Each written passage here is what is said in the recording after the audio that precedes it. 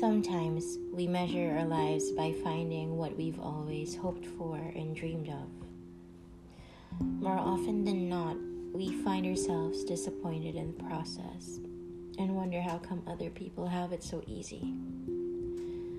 Friends tell us we just have to be patient, this too shall pass, and soon we'll meet that one person that's going to make it all worthwhile. But with each failed relationship, each goodbye, each time we go out trying to forget, and each time we remember, we feel that all too familiar sense of hopelessness that eats up at us slowly. For a time we become bitter, jaded, cynical, pessimistic. So we hang on to those people we hold dear to our hearts. Those people who never left us, offered us a shoulder or an ear, and dropped everything just to be there. Our relationships, romantic ones, may fail us, but our best friends, they never do. They help us get through the worst of it and serve as our crutches when we're too pained to rise up, walk, and go out into the world again. With their help, we surprisingly get over it so fast, and we wonder if we're just used to the pain or we've become experts at recovery. But then maybe it's because we've grown up and we've learned not to cry over spilled milk. After all, everything happens for a reason. The universe conspires to give what is best for us, and maybe that person was in it after all.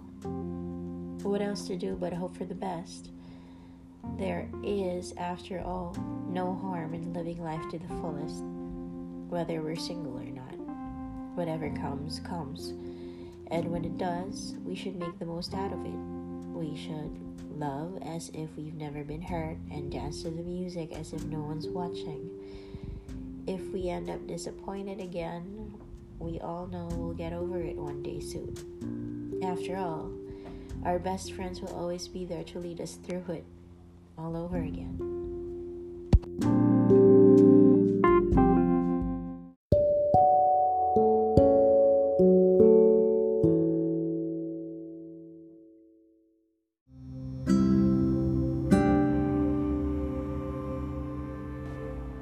My heart brims with questions left unanswered.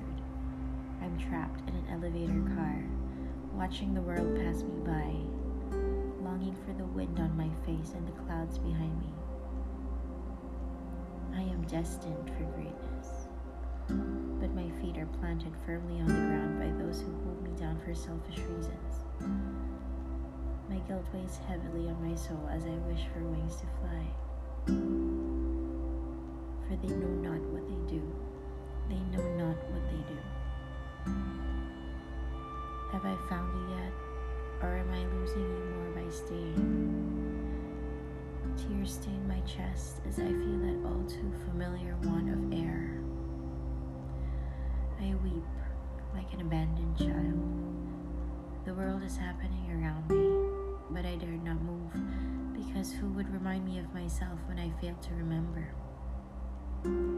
I stay for all the wrong reasons and pretend today never happened, for they know not what they do. They know not what they do.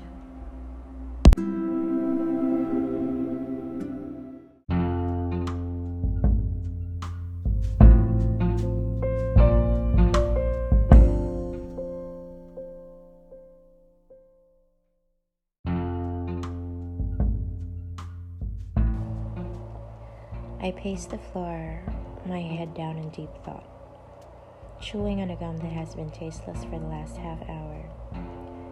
I paused in mid-stride as I caught my reflection in a glass window.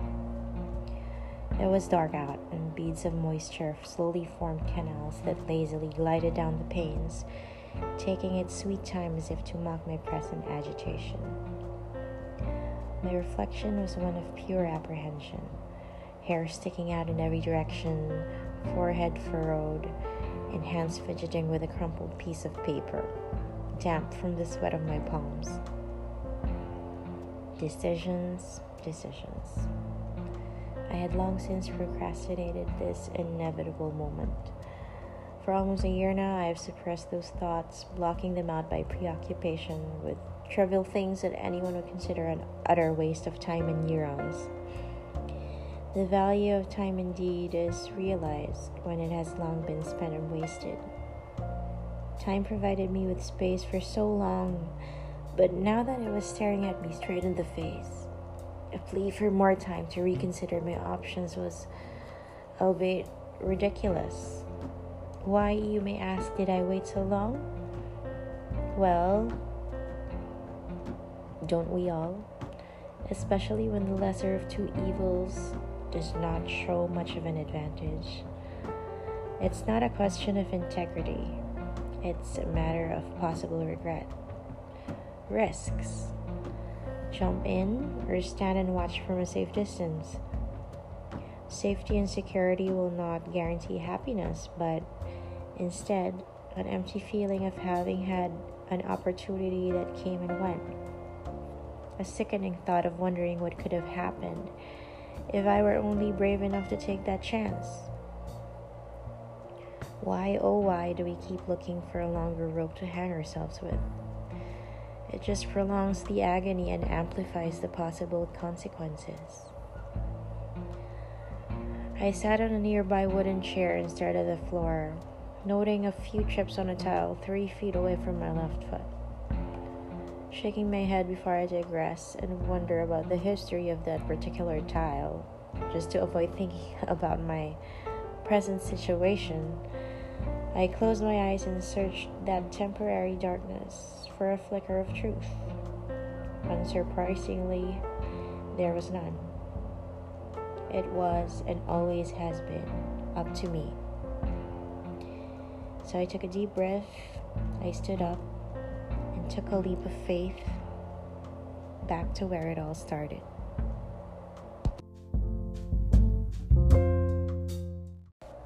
After a time when you've gotten used to your differences and you get tired of compromising your wants and your needs, you realize that you don't have to sacrifice your individuality for anyone. So then you see the people he doesn't care about, the places he won't be seen in, and the things he ought not to be doing. Pretty soon, when he prefers that situation, you both realize that although things sail smoothly when you're together, reality slaps you in the face when you're apart, and you find out that the world has more people than just the two of you in it. There are others who can share the same interests in career, the same taste in music, and promise you a better future where you'll be important enough to never be taken for granted. But you're too far off from square one, and you've invested too much time, too much effort, too much energy, that you have no interest in starting over with a completely different person. So you dance on a plateau, trusting that missed opportunities are merely trials in disguise.